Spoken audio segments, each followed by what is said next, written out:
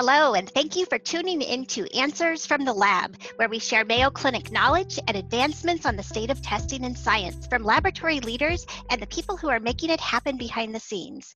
I'm Dr. Bobby Pritt, your host, and a clinical microbiologist and the chair of the Division of Clinical Microbiology at Mayo Clinic in Rochester, Minnesota. Today, I'm joined by Sean Mitchell from our product management team. Today, we're going to be talking about a new assay. Sean, welcome. Thanks for the introduction, Dr. Pritt. Today, we will be discussing West Nile virus PCR testing at Mayo Clinic Laboratories. But before we get started, Dr. Pritt, could you provide our listeners with a little bit about you and your background? Sure, Sean, I'd be happy to. I'm a professor of laboratory medicine and pathology here at Mayo Clinic in Rochester, Minnesota. I'm board certified in anatomic and clinical pathology, and I also hold subspecialty boards in medical microbiology. And I co-direct our vector-borne diseases laboratory services, along with my colleague, Dr. Ellie Thiel. So the two of us work together to provide the best testing and expanded testing options we can for vector-borne diseases. That includes West Nile virus. I currently serve as the chair for the Division of Clinical Microbiology at Mayo Clinic in Rochester, Minnesota. Thanks for being with us today. Can you provide a brief overview and intended use of this testing? Sure. This test, the West Nile virus PCR, detects the nucleic acid, specifically the RNA of West Nile virus. Now, this is a flavivirus. It causes a potentially serious viral infection, and it is found throughout many parts of the world, including North America, Africa, and Europe. And so the new assay we are bringing in replaces our previous assay.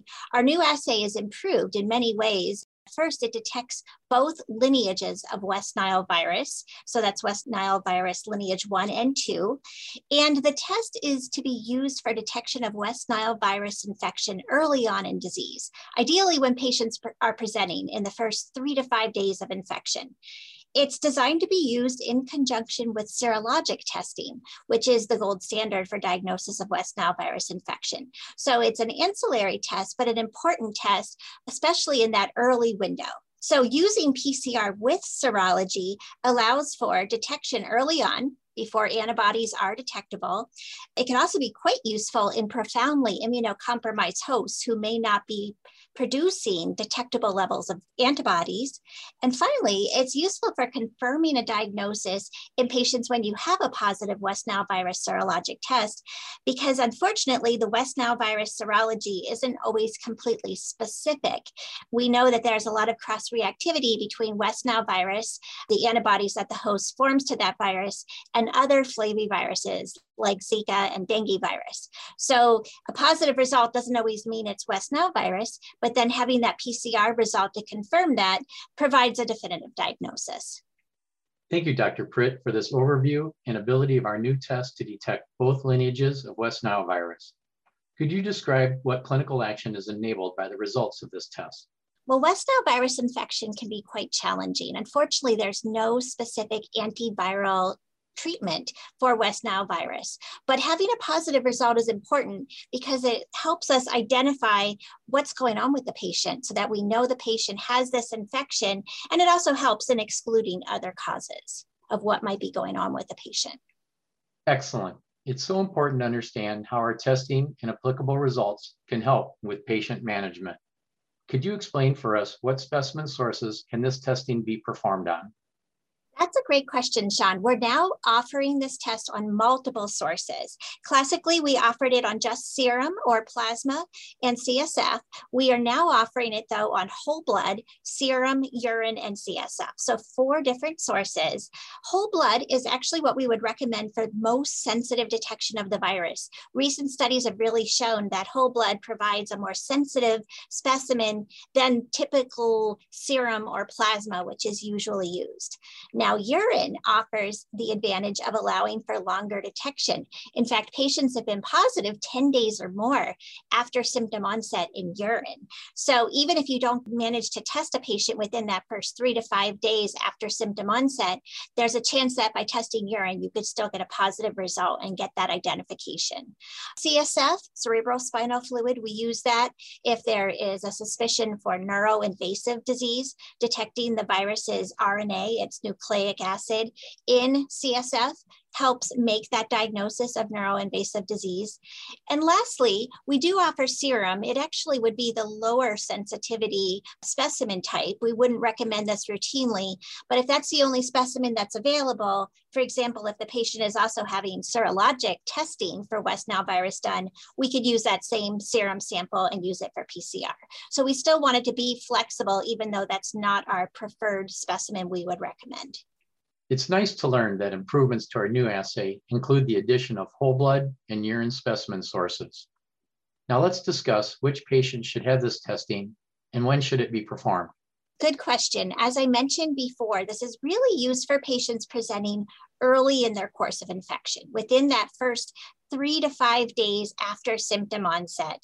And of course, those that have a history that's compatible with West Nile virus infection, including exposure to mosquito bites, because that's how people get West Nile virus infection. After the first 5 days of infection, we know that it has general limited yield and that serology is really preferred, although you could try at that point to test urine, especially if serologic results are inconclusive. Also, this test could be potentially useless regardless of the serologic result during that first 3 to 5 day window, because as I mentioned, that early period, you may not have formed antibodies yet. So having a positive PCR result would be useful. Also, even if antibodies are detectable, as I mentioned earlier, the antibody result isn't always completely specific. It could mean the patient is infected with one of several flaviviruses, and therefore having that PCR confirmation tells you, yes, indeed, this is a flavivirus and it is specifically West Nile virus. Thank you for that thorough explanation about which patients should have this testing. Can you now explain how does this test improve upon previous testing approaches?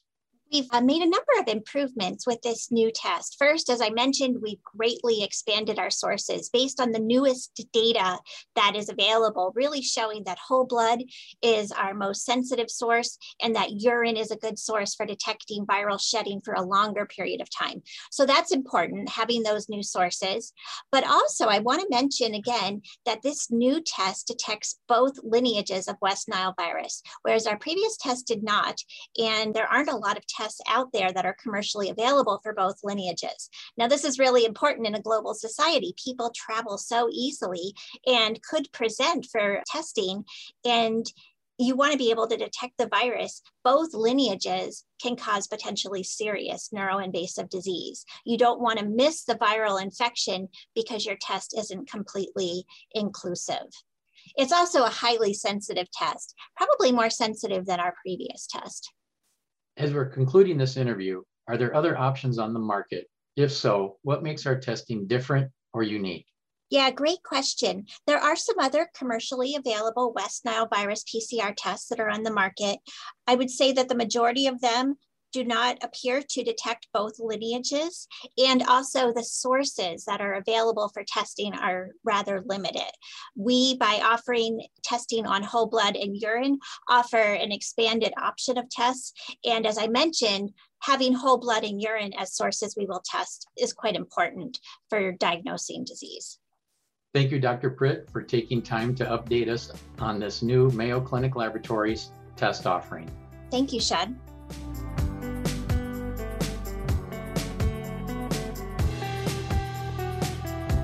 Thank you so much for tuning in to Answers from the Lab. Be sure to subscribe to this podcast and don't forget to tune in every Thursday and every other Tuesday.